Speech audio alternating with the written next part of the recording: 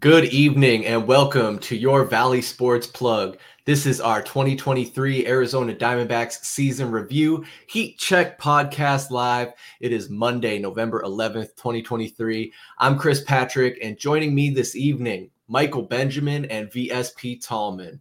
What's up, fellas? Chris, how we doing, man? The tears, they've been shed. The emotions, we've gone through them. We had to give ourselves a couple of days after that tough Game 5 loss, losing to the Texas Rangers, who are your 2023 MLB World Series champions. But we're here to talk about the 2023 National League champions, our favorite, the Arizona Diamondbacks. I'm ready to look at what awesome and amazing things happened this past season with the D-backs. So let's get it going, man. But Tallman, how you doing tonight, man? Doing great, fellas. Glad to be here talking about something positive. God, but good to be here. I was at that Game 5. I was maybe sad for a minute, and then you just had to remember how incredible the entire postseason run was, and how unimaginable it was. So I'm happy. I'm happy for the team, happy for the future. And I don't know about you guys, but I'm ready for spring training already.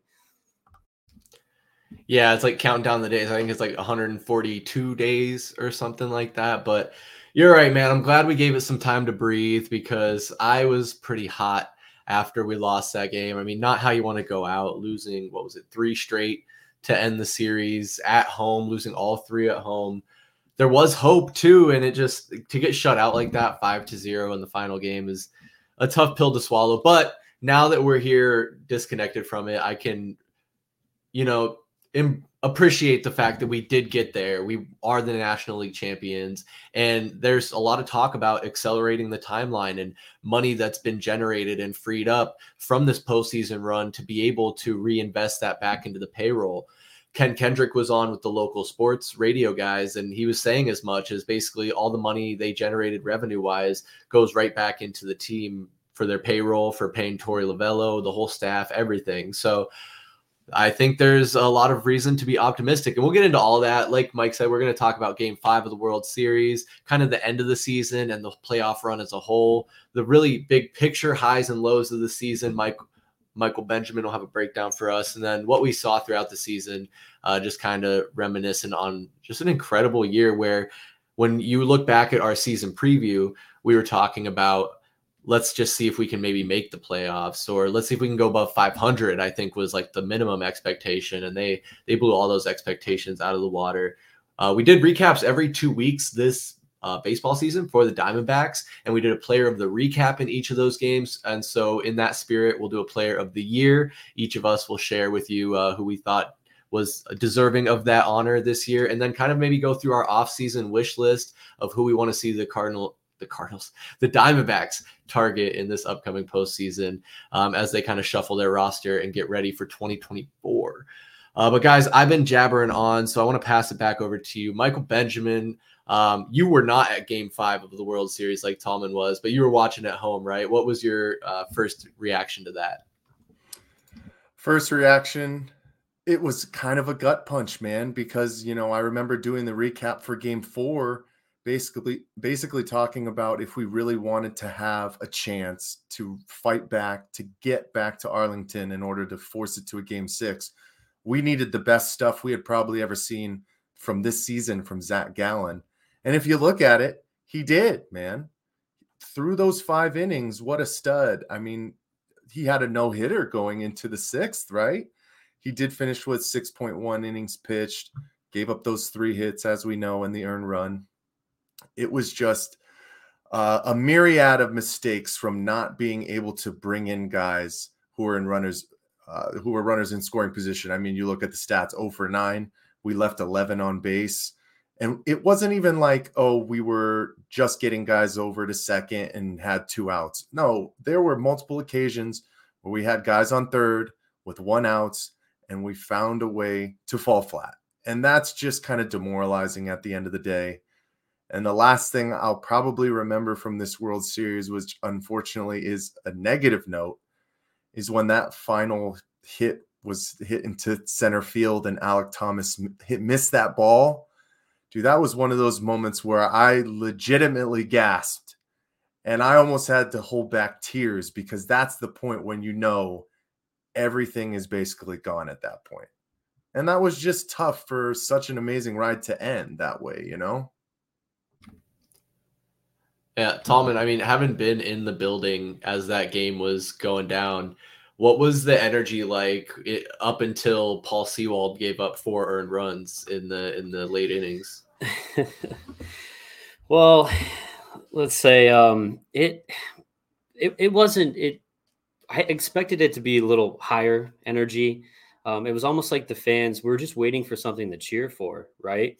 Obviously, you had Gallen going out there taking that no hitter through 6, but then it was like, okay, well, when's it going to happen? When are we going to, string together some hits, actually score a run? And I mean, I was screaming. I'm sure everyone around me was annoyed, but it almost felt like, hey, like, all right, like, give us something to cheer about. And it never really happened. We didn't have that explosive offensive play in game 5.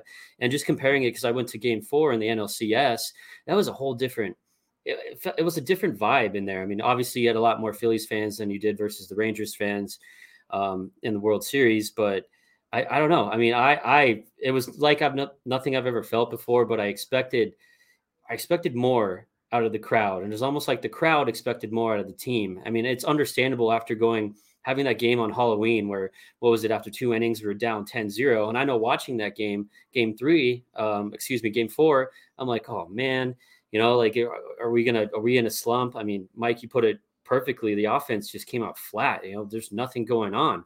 And I was afraid that was going to carry into game 5. I don't know if other fans had the same thought as I did.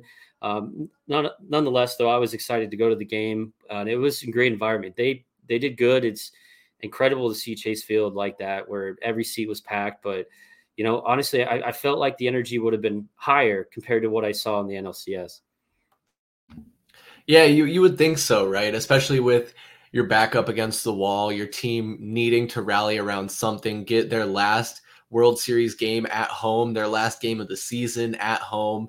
Like, you got to blow the roof off of that building. And I don't know. I do get that though. Like they needed something to root for. Like, you guys out there in the stands needed something to root for, and you just didn't have anything you could explode for and really like make a big spectacle of. So that's tough, man. And like I said, it's tough to go out like that when at the end of game 2, we had a glimmer of hope. And through 2 games, it looked like we were the better team. And then to just fall flat 3 games in a row. Tallman, you mentioned that Halloween game. That was just absolutely brutal. But I've talked about it a lot, and I know it's maybe obvious to say, but you need your offense and your defense to be going well at the same time. Your pitching and your hitting to be going good. And it seemed like the D-backs had it going, had a good rhythm up until that start of the World Series where things just kind of started to fall apart. And you could even argue in the Phillies series where we started to lose games and it wasn't all coming together there. Ultimately, they powered through. But kind of in that vein, wanting to look at the playoff run as a whole, Mike, like if we're sitting back now, like we said, we couldn't have done this a couple weeks ago. It might have been a little more emotional. We can really appreciate the fact that we swept the Brewers, swept the Dodgers, beat the Phillies in 7, and made the World Series with a very young roster. Like, man, that's just absolutely incredible. Did you ever think that this could happen? I mean, you guys got to be a realist. There's absolutely no chance that anybody should have thought that this team would have made the World Series this year. We were positive about the trajectory that this team was on, the explosion and basically just absolute thrust upon the scene of Corbin Carroll, Zach Gallen being a guy who was basically in the Cy Young race the entire season up until probably the last third. So we were making the right moves for the future. But we also have to think, guys, like, we didn't get into the playoffs on our own accord. We had to get help from a lot of other teams out there. I know the big joke was if Suzuki for the Cubs actually makes that catch, we might not even go to the playoffs this season, right? We get swept our last series against Houston at home. We lose our last 4. We barely made into the dance, but that's what makes it even more special for what they were able to do at the beginning of this playoff run, because they had to go out and assert themselves on the road to start, and they did it in a just amazing fashion, man. Yeah, I can't agree more. Like the games they won on the road really were the most impressive part of that. Going into hostile territory, being the underdog every single time you take the field, it's truly something incredible that for them to overcome that and even be in the position they were. I mean, everyone was so mad. They were blaming the playoff format. They were saying that it was, luck or a fluke or whatever excuse they could come up with to discredit the Diamondbacks just being good enough to be there. I mean, Tallman, what did you think of the playoff run? What was your favorite series out of it all? Well, first glance, you really want to say your favorite one was when we swept the Dodgers, just because it's the Dodgers, right? But I mean, the clear number one answer to that is the Phillies series. It was entertaining. I mean, that's what you expect out of October baseball, and we gave the fans just that. But anytime a series goes to 7, it's always like Game 7s are exciting, but you never want your team to be involved in Game 7 because all the marbles are on the table. But nonetheless, obviously the D-backs came out on top, and it was an incredible series. So by far, the Phillies was the most entertaining. I feel like the Phillies were the best baseball team. The Diamondbacks had to get through in the postseason. I thought the Phillies were a better team than the Rangers. I mean, I know I said it a couple of times that the Rangers or the D-backs stacked up better against the Rangers. I thought it was a better matchup, more favorable to the Diamondbacks, but it just seemed like the Phillies were destined to just run through the Diamondbacks. The Diamondbacks were going to be a little speed bump in the parking lot on their way to the World Series, but that was not the case. So very, very entertaining baseball that the D-backs put on against those Phillies. Yeah, I'd have to agree. The Phillies series was just absolutely incredible. I was talking trash back and forth with a few people on social media who, of course, like I said, I was just saying, discredited the Diamondbacks for even making it to where they were in the NLCS, let alone actually beating the Phillies and going to the World Series. And I'm sure they feel like they might have had the last laugh because we didn't win the World Series, but they didn't even make it to the World Series as Phillies fans. So that's neither here nor there.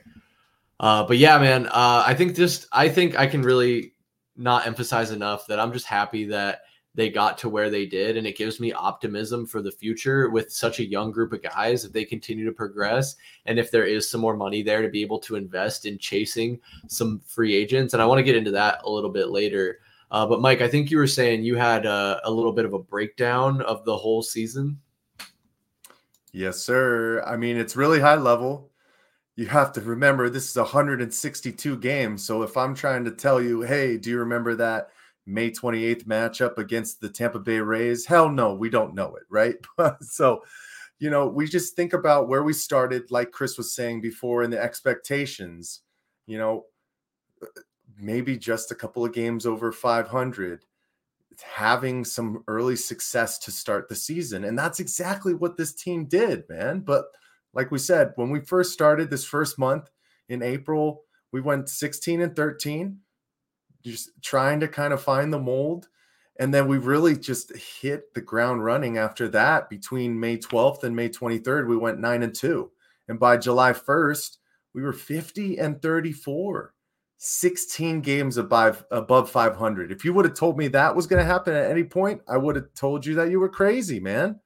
And this team led the NL West for a good chunk, about a month and a half as well.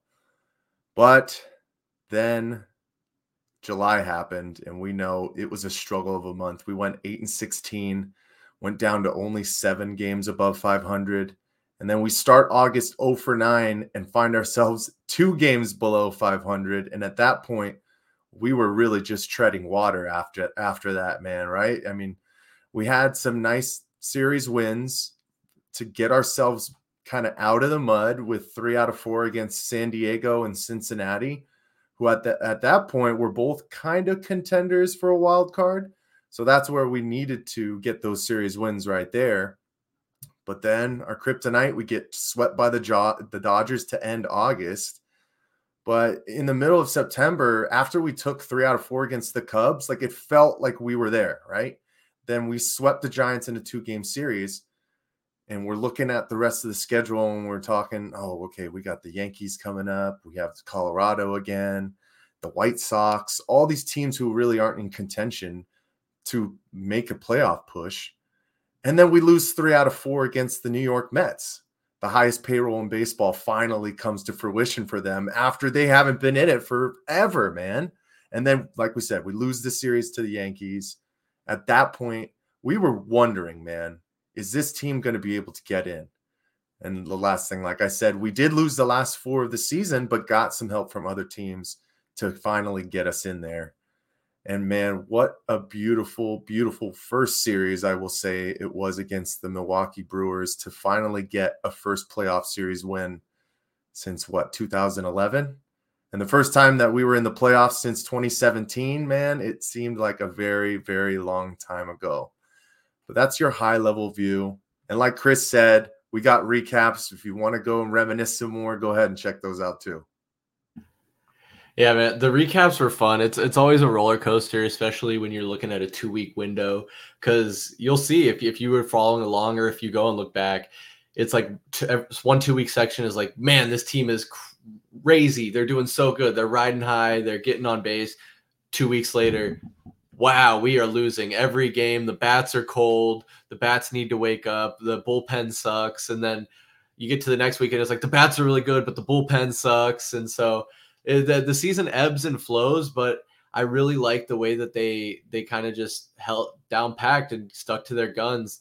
There weren't really any dramatic changes. We kind of thought there might be at the trade deadline. We were hoping to get a starting pitcher. I believe Mike Hazen has come out and said he tried to get a starting pitcher, just didn't come to fruition. And man, maybe that could have been the difference maker in the World Series if we had a fourth pitcher we could go to. I mean, I'm not saying Brandon Pfaadt did a bad job. He did absolutely the opposite. He did an incredible job in the postseason, what he was asked to do. And what's crazy is, again, talking about the recaps, there was a time in the season when we all agreed that Brandon Pfaadt should go down to AAA and stay in AAA, and that we didn't want to see him for the rest of the season, because when he had come up to the MLB for his 2-3 starts that he had to start his career, they were so bad, guys. Like, I'm pretty sure it was almost like a 10 ERA. It was so bad. Like, it was ugly. But that kid bounced back, and hopefully he continues that progression. I hope it's not just a flash in the pan, and we can see some more Brandon Pfaadt going forward. But talking, 2023 season, man, there's a lot of positives and things to be optimistic about. It's hard not to stress that. Corbin Carroll was an all-star. Geraldo Perdomo, Lourdes Gurriel Jr., and Zach Gallen. Guys, the Diamondbacks had 4 all-stars in the all-star game. I know Perdomo was kind of a late addition, I think, because of an injury that another player, so like a reserve or substitute. So I guess you could say 3 true all-stars and then a 4th supplementary. But either way, that's freaking awesome. We're starting to get the recognition. Our team's on the map now. And man, I'm just excited for next season. But Tallman, looking back on the 2024 season, what was your favorite part of the ride that we all went on?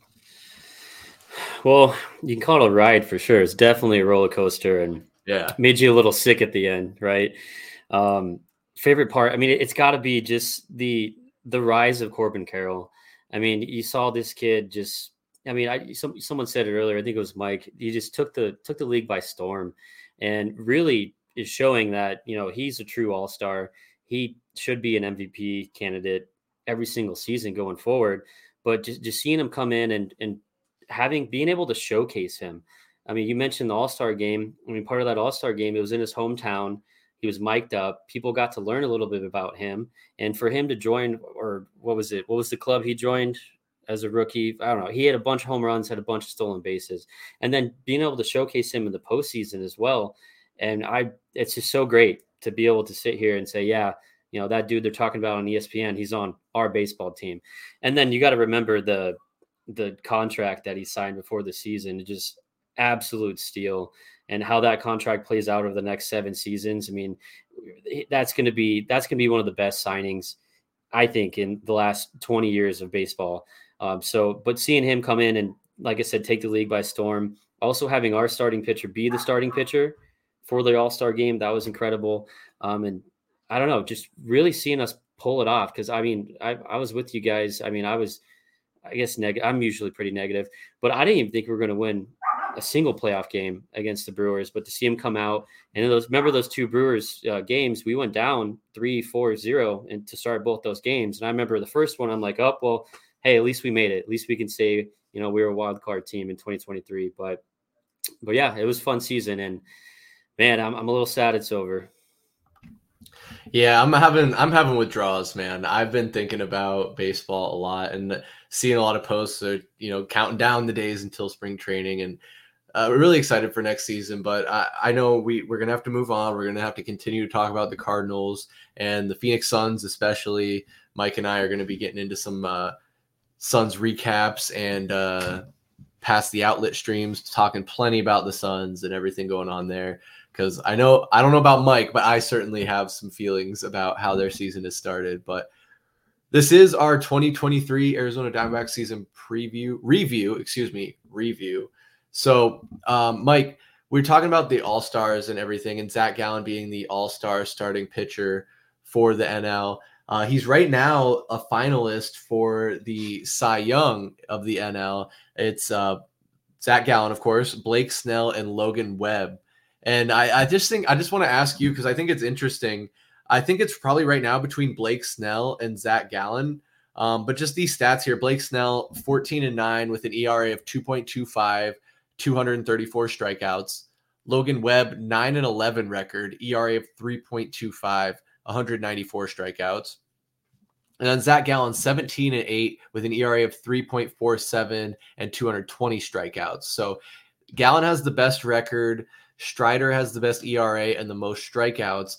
But what I think is very interesting, and I don't want to get too off topic and talking about the MLB more broadly, but Logan Webb being in there is confusing to me when you consider other pitchers like Spencer Strider, who his overall record was 19-5, ERA of 3.86 with 281 strikeouts. So more wins and more strikeouts than any NL Cy Young finalist.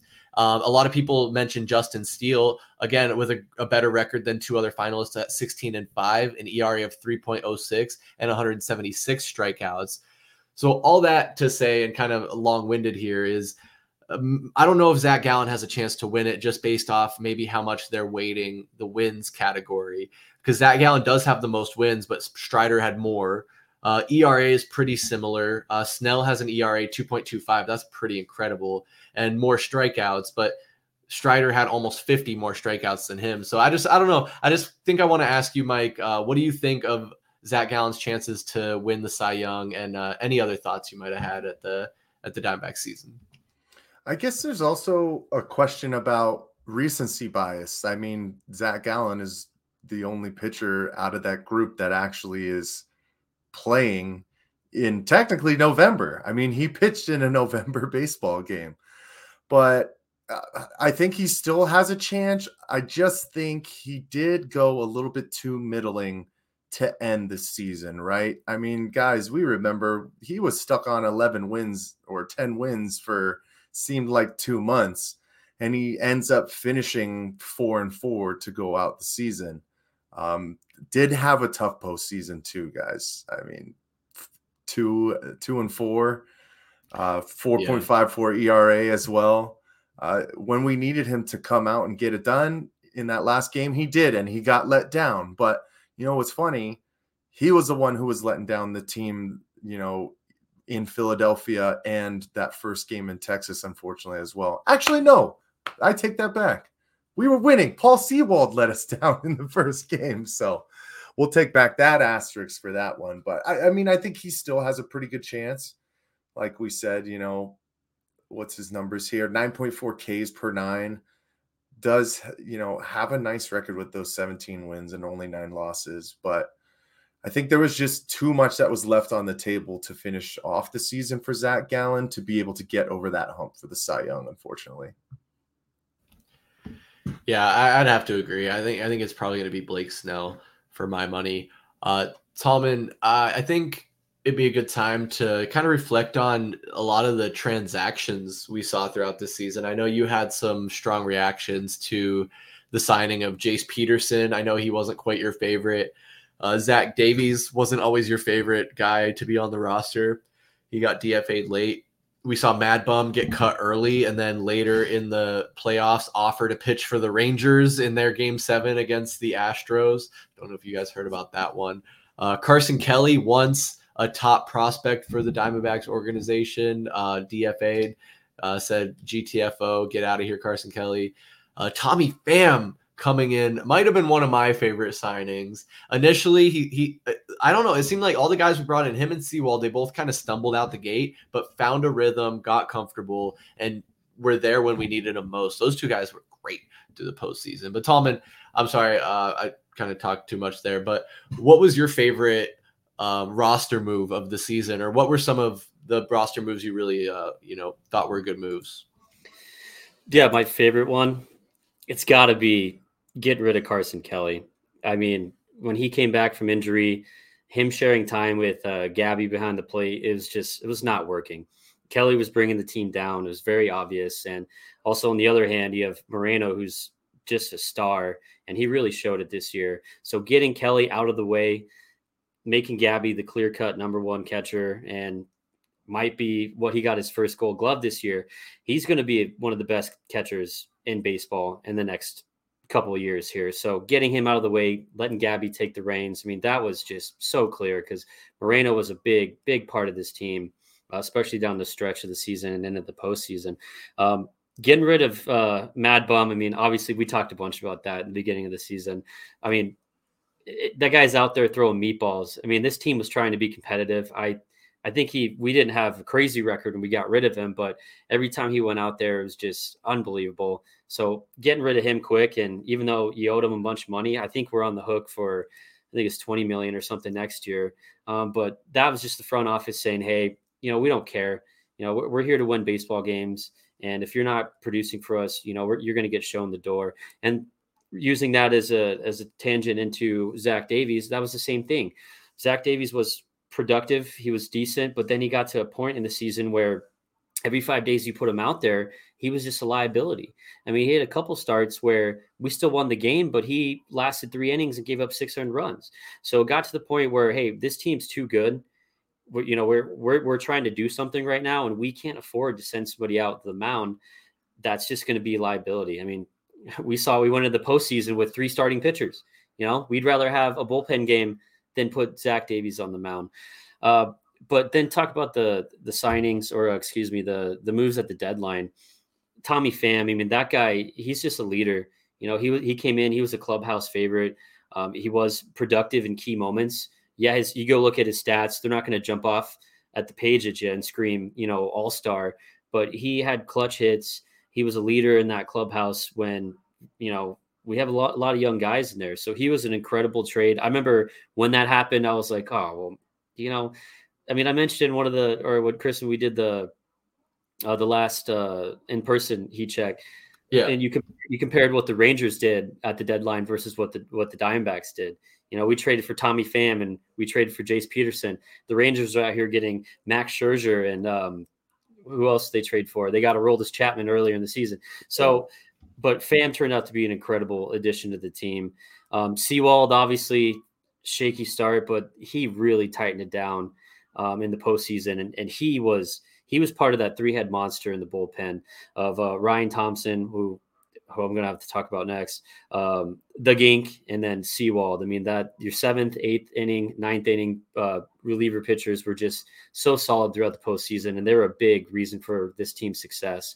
But yeah, I mean, where'd they find Ryan Thompson? I mean, would he get dropped by the Rays? Is that what it was? And he got picked up. I mean, that was an incredible pickup. I mean, you find that guy who's getting dropped by teams in the third half of the season, and you bring him in, he's going to pitch some huge innings for you on a tremendous postseason run. I mean, Ryan Thompson, he really showed up, and he was a hell of a pitcher.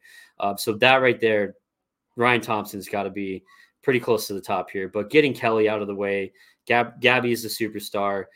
He's going to be a fan favorite for a long time.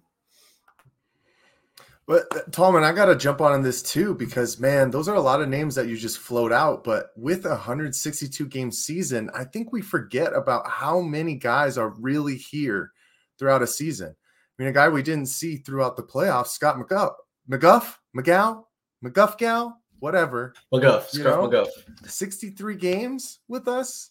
Another guy, Austin Adams, who had a nice showing with us, 24 games when he went down with the injury as well. And then a guy who made an impact down the stretch in our playoff run as well, Andrew Salfrank, got the call up late, only 10 games during the regular season with us. And guys, we have to remember that at one point, Andrew Chafin was our leader in saves, right? 8 saves with a 4.19 ERA. I just love what Paul Sewald was able to do to come in and really shut down the door, had an incredible start to the postseason, which was a perfect 6 for 6 until the unfortunate game 1 blown save. That's just always a tough scenario when you see that happening too. But I mean, I got to talk about the starting pitcher position as well. Tallman, I'm surprised you didn't go with this one as your favorite DFA, I guess you could say, of the year. But for me, dude, it's Madison Bumgarner. They started off this year basically saying exactly what you said. If you weren't ready to make a commitment to this team and be productive, you weren't going to last. Man, he only got 4 starts. He was 0 for 3, had a 10.26 ERA, didn't even make it through April. He was released on the 26th after giving up 7 runs, 4 walks on 7 hits in just 3 innings against the St. Louis Cardinals, who we know were dumpster fire for themselves this season. But, I'm very surprised you didn't go with him, man. Yeah, well, that felt like a whole nother season ago. Didn't that feel like so long ago when they got rid of Madison? Like, it was like, I mean, April oh to yeah, November. I forgot. Yeah, I was like, wow, okay. I mean, so much has happened, and we've been through so much different crap throughout this season with this team, whereas like that felt like a distant memory. But I know we were very happy when that happened. But I don't know. I couldn't pick that because Gabriel Moreno he's just such a special kid. So I had to go with that. I mean, what a postseason he had, right? You talk about for the regular season, had 7 home runs. He had 4 alone in this playoff run. Tied with another guy, another up-and-comer, Alec Thomas, man. Our outfield, we're going to have to do some maneuvering. It sounds like we'll see if Lourdes Gurriel is going to be a part of this team next year. But the last thing I want to talk about, too, is just going into a postseason with only 3 starters. We're going to talk about our wish list for next year, and that's going to be one of the number 1 priorities on my list. I mean, what a loss it was to have Tommy Henry go down, at the end of July when he was put on the 30-day with that elbow and then got shifted to the 60-day DL on August 16th. I mean, 16 starts, 5-4 record, 4.15 ERA, about 6.5 Ks per 9. I thought he was getting better as this season went on. And then when he went down, it was just like poof, he disappeared. And we were just scrambling after that because that was still before Brandon Pfaadt was really starting to find his own as well.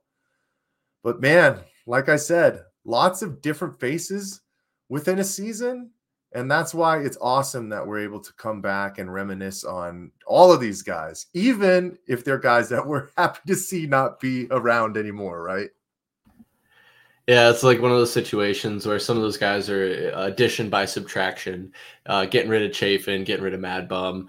You got to give these guys like Pfaadt and Sal Frank a chance, and it paid off. It shows that Hazen is absolutely deserving of the position he's in to be able to assemble the way he has. And the way Torey Lovello managed through the postseason, everyone was saying it, pulling all the right levers, making all the right moves at all the right times until his players just weren't getting the results for him. And that's not his fault. I still think, for the most part, I think I liked about 95% of Torey's decisions he made throughout the postseason. If I'm being honest. But Mike, you're talking about the guys that have come and gone throughout the season. We also got to see a taste of Jordan Lawler. I can't remember if you mentioned him or not, but man, that kid, we're going to have to decide are we going to keep him as a top prospect and hope that he grows into his potential, or do we keep a guy like Geraldo Perdomo, who we kind of I think he might be at his best right now, or he could get better. Like really nobody knows. So we have some options here. What do we do going forward? I think that just kind of ties into talking about the offseason a little bit. But I like that this organization is no nonsense and win oriented, even when the expectations are not so high. I mean, like we said, expectation was go above 500, maybe challenge for a wild card, get a postseason spot. Because winning the division wasn't ever an option for us starting the season. It was definitely going to be via the wild card if we were going to make the postseason. And so mission accomplished on both fronts. And then anything after that was just icing on the cake. And so you have to remember that. You have to really take a step back. And I know we talk about expectations change and goals shift as you move throughout a season. But at the end of the day, what this team accomplished, even if they lost in the NLCS. Even if they lost against the Dodgers, if they put up a fight, I think we still would have been proud of them. And the fact that they made it to the World Series is even just that much sweeter. But guys, before I get too much ahead of myself talking about next year, I want to talk about this year and close it out with our player of the year. And so, Cody, I will pass it to you first. Who is your player of the year? All right. Sorry, I was thrown off by you calling me the C word. All right, player player of the year. I forget your name sometimes. I'm sorry. It's okay. Yeah, I know. It's all right. My player of the year, and really, it's just, I mean, you could have picked 6, 7, 8 different dudes, I feel like. But I got to go with the Gink, Kevin Ginkel. I mean, the guy finishes the regular season with 9 wins, 1 loss. He goes a 2.48 ERA through 65 innings, 70 Ks and 23 walks. But the postseason, the dude didn't give up a run. I mean, he had 1 win in the postseason with 11 2/3 innings pitched, 15 Ks, 5 walks, and guy was just electric. I mean, he was shut down, or just no one could hit him. He was, I don't know. I mean, you could argue in that Phillies series, he was either number 2 or number 3 on that list of who's going to win NLCS MVP. Obviously, Ketel Marte was most deserving of that, but you can't just glance over what Kevin Ginkel did in that setup position, pitching in the 8th inning. The guy is just electric, and you got to remember, this was a guy that got sent down to the minors in June, and then he comes out and he literally was a good portion of the talk of this D-backs baseball team through the postseason. I mean, everyone was talking about him, and just him shutting down some of those big names on that Phillies lineup. And dude, he really, that guy's slider was just absolutely nasty. No one could hit it, but what he did coming back from, kind of a lackluster start to the season, getting sent down, bouncing back, coming up, and being a huge, huge part of that bullpen, or of the transformation of that bullpen. That bullpen was the absolute worst the first 2-3 months of the season. And now you could, going through this whole postseason run, the last month of the season, you could argue that was one of our biggest strengths as a team. And Kevin Ginkel is right in the middle of it. He was ahead. So he's got to be my player of the year. And man, I mean, like I said, I wanted to pick Ketel Marte, but I couldn't pass up the Gink. Yeah, you gotta love the Gink. He was solid all throughout the year, and kind of the only guy in our bullpen for a long time who was able to be relied upon. I agree with you about Ketel Marte. I mean, everyone knows he's my man. We share a birthday down to the year and the date. Love my boy Ketel. Cornerstone of this franchise. I mean, it was incredible what he did through the postseason, especially setting that record. What was it, 20 games with a hit streak? And how fitting that streak came to an end in that loss in game 5. But man, I would have to say for myself, my player of the year is Christian Walker. I know he didn't have a great postseason. We wanted more out of him once the playoffs started, and especially could have used him in the World Series. But in the regular season, he was the reason that we got to the playoffs and to where we were. I mean, not the only reason, but a big part of it. You look at his stats, he had 33 home runs, which was a team leading 33 home runs. He led the team in RBIs with 103, and he had the most doubles with 36 doubles, 86 runs, which was 3rd on the team. But man, his bat was electric all year long for the most part. There were a couple weeks here and there where he kind of slumped a little bit, and like I mentioned, in the postseason. But Christian Walker is an absolute stud. Another Gold Glove for him, 2 years in a row. Someone that we didn't see coming at all. I mean, after Paul Goldschmidt left, there was a huge, huge void to fill, and I think he's done it, guys. Like, I think he's filled Paul Goldschmidt's shoes, which is crazy to say, honestly. But yeah, that's why Christian Walker is my player of the year. Mike, who you got?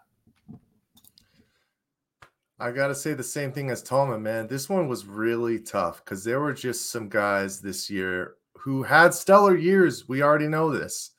I mean, you talk about the all-star Lourdes Gurriel, right? 24 homers, 82 RBIs. I have to shout out, even though you guys have already said his name twice, we got to triple down Ketel Marte. I wouldn't be surprised if his playoff performance was because of the all-star snub. That was absolutely caused on Ketel's front. He should have made the All-Star game, but 25 home runs and 82 RBIs as well. But we all know who it is. We saved the best for last. My player of the year, and probably everybody's player of the year, even though you guys picked other guys, it's Corbin Carroll. Second on the team in games played this year at 153. He led the team in average with .285. He led the team in OPS at .868. Led the team with 161 hits. He had 30 doubles, 10 triples. You can probably say that more than half of those were just stretched out from his sheer hustle, right? He was tied for second on the team with 25 home runs with Ketel, and he had 54 stolen bases. And this was going back to what Tallman was saying. Corbin Carroll stands alone. He is the first rookie in MLB history with 25 home runs and at least 50 stolen bases. This kid just jumped onto the map, and I can't wait to see where he goes from here. His speed is so electric. He's very witty when it comes to, controlling the base paths, understanding when to attack. He has great speed in the outfield as well. We saw plenty of web gems from him this year. And he's sneaky with the bat, man. He knows when to pick his spots, and he has some good power for a guy who's a little bit smaller. So Corbin Carroll, this one might have been the easiest of all of the easy recap picks that I probably said this season. When it comes down to player of the year, it's Corbin Carroll. And I have to jump in on this parade, Mike, because you're absolutely right. Corbin Carroll is the Diamondbacks player of the year. I think, honestly, like everything you guys have been saying, whether it's the steal of a contract he's on, the way he performed throughout his rookie season. Guys, his rookie season, you can talk about the World Series where we're up against veterans like Corey Seager, who is a World Series MVP, now a two-time World Series MVP, one in each division. Only other player to do that is Reggie Jackson. And Corbin Carroll's a rookie, man. So he could be, I don't want to get ahead of myself, but I'm just thinking he could be our Mike Trout. He could be our Pete Alonso. He could be the guy that is the cornerstone of our franchise that keeps us competitive year in and year out, despite other guys that might come and go throughout that. And right now, we're in a window where I think with as young as our roster is and as cheap as a lot of them are, they have room to build on top of that. And I do want to talk about that. And so this offseason, there are some big names out there. There's some big needs. Tallman, you were just saying right before we launched here that it sounds like Lourdes Gurriel Jr. will not be on this roster next year. He posted on his Instagram, I believe, kind of thanking the Diamondbacks fans and the organization. I don't think anything's been announced officially that he's signing with anyone else or not signing with us. But Mike, are you comfortable with Gurriel leaving the Diamondbacks after this year? It's tough. When we think back to the trade, which brought him and Gabriel Moreno in, I think the centerpiece was more so around Gabriel, and to get Lourdes and to get the production that we got from him this year was absolutely great. It's another right-handed bat that we need in the lineup. So if we can find out ways to mask that, I think we're going to be okay. I think the front office still wants to see what Jake McCarthy can do, and maybe they kind of flip some places around, maybe put Jake in right field, switch Corbin back over to left. I think Alec Thomas has really just kind of solidified himself in the center field, and obviously Corbin Carroll is who he is. So those guys are going to be your everyday outfielders next year. So we'll see, do we bring back Tommy Pham as well? He's going to be 36 years old, and kind of, I don't know if I want him in the outfield playing defense, like having him at DH worked for the postseason. He had some incredible games, including that 4-hit game as well, but it'll be tough to see him go, man, because we were just getting to know him and love him really at the end of the day. Yeah, and you saw all the merch, the purple hair that people were wearing, his signature. It was a fun ride for sure. But Tallman, even you said like you wouldn't be upset if Gurriel wasn't on this roster next year, and I don't think that's a unpopular sentiment. I want you to talk about that, of course, but I also want to ask you what you think of potentially bringing in the hometown guy, Cody Bellinger, to this outfield. Yeah, I mean, to start with Gurriel, I mean, it's not a negative thing. I'm not over here like, oh my God, he's not the guy, get rid of him.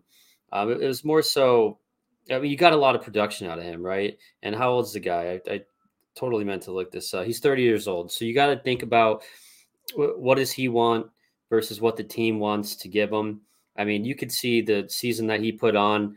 I mean, some team's going to come up, and I bet you they're going to throw some money at him. And the D-backs we're built around a young core.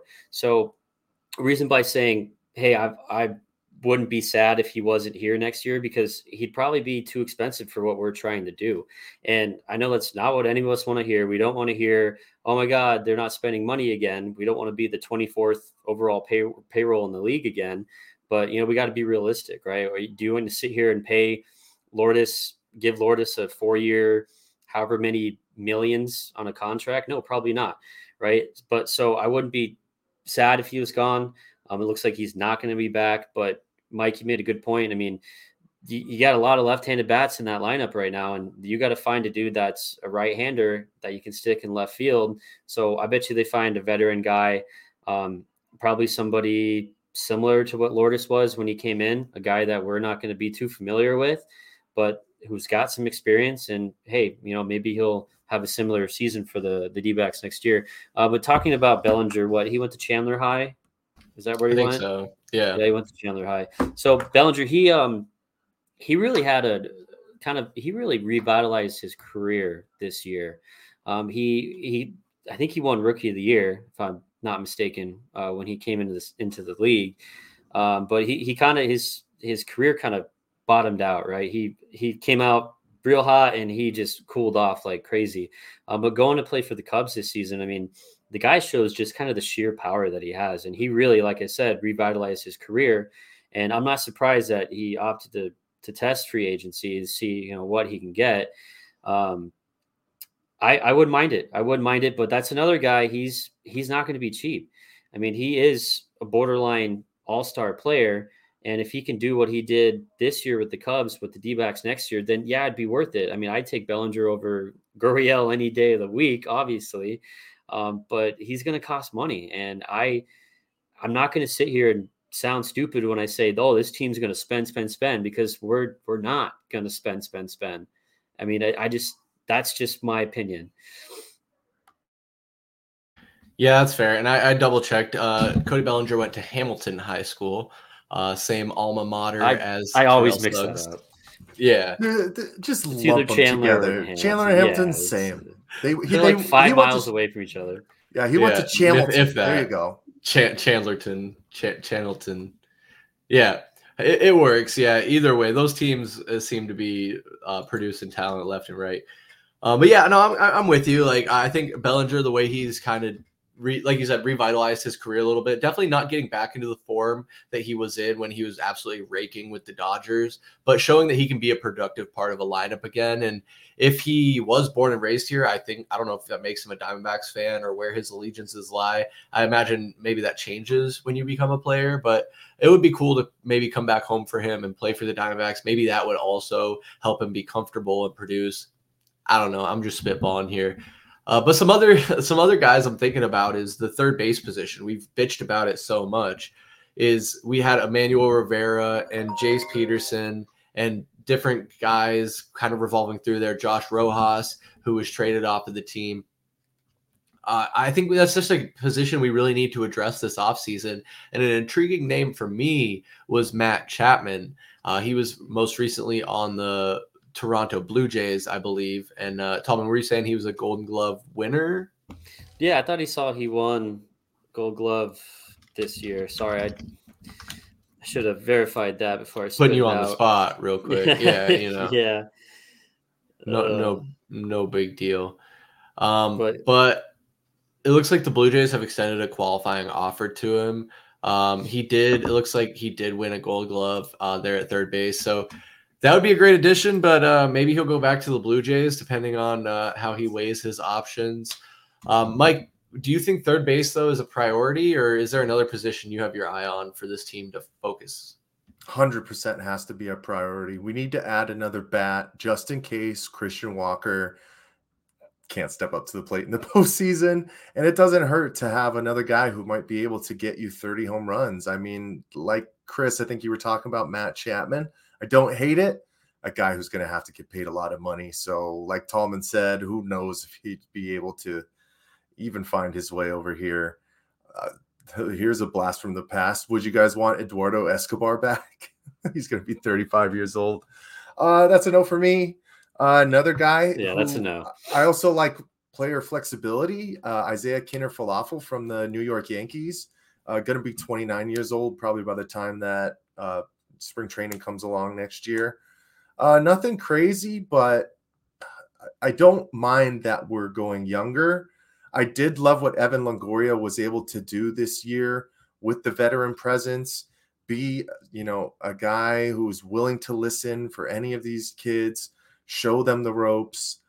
But you can't go into the season thinking that it's going to be another split time frame like they were thinking it was going to be between him and Josh Rojas. And we saw what happened. Josh struggled to start the season, got demoted, and then traded. So I think you want to bring in somebody who's a little bit more tenured, has a little bit more pop in the bat, and somebody who you don't have to mask defensively down there as well. So we'll see. Other than that, like a lot of people have been saying, starting pitching, you got to make sure you bring in another starter at least. And then relief pitching, start cleaning up some of these positions for guys who you can't trust. Unfortunately, I think some of those names right now that come to mind are Miguel Castro, maybe Luis Frias.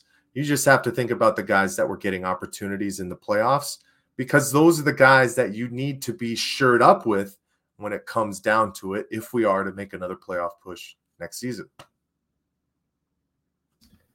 Yeah, I don't know. I think I tend to lean more towards the optimistic, which is uncharacteristic for me. I think, guys, usually I feel like I'm on here being the pessimist when it comes to talking about all these teams. But, I mean, Tallman, you probably heard the stories this week coming out about the Padres having to take out loans to cover their payroll this season.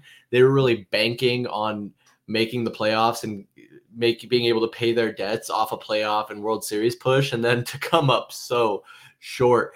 It blows my mind what the Diamondbacks were able to accomplish when you look at the paper, like it's paper side by side, these rosters. You got big names on this Padres team, and they were not able to compete. So we're seeing stars in the making on this Diamondbacks team. At least that's how it seems. Can they replicate that next season? Like I said, I'm super optimistic, and I think it's very possible. We're just a few pieces away from being a team that you really don't want to fuck with.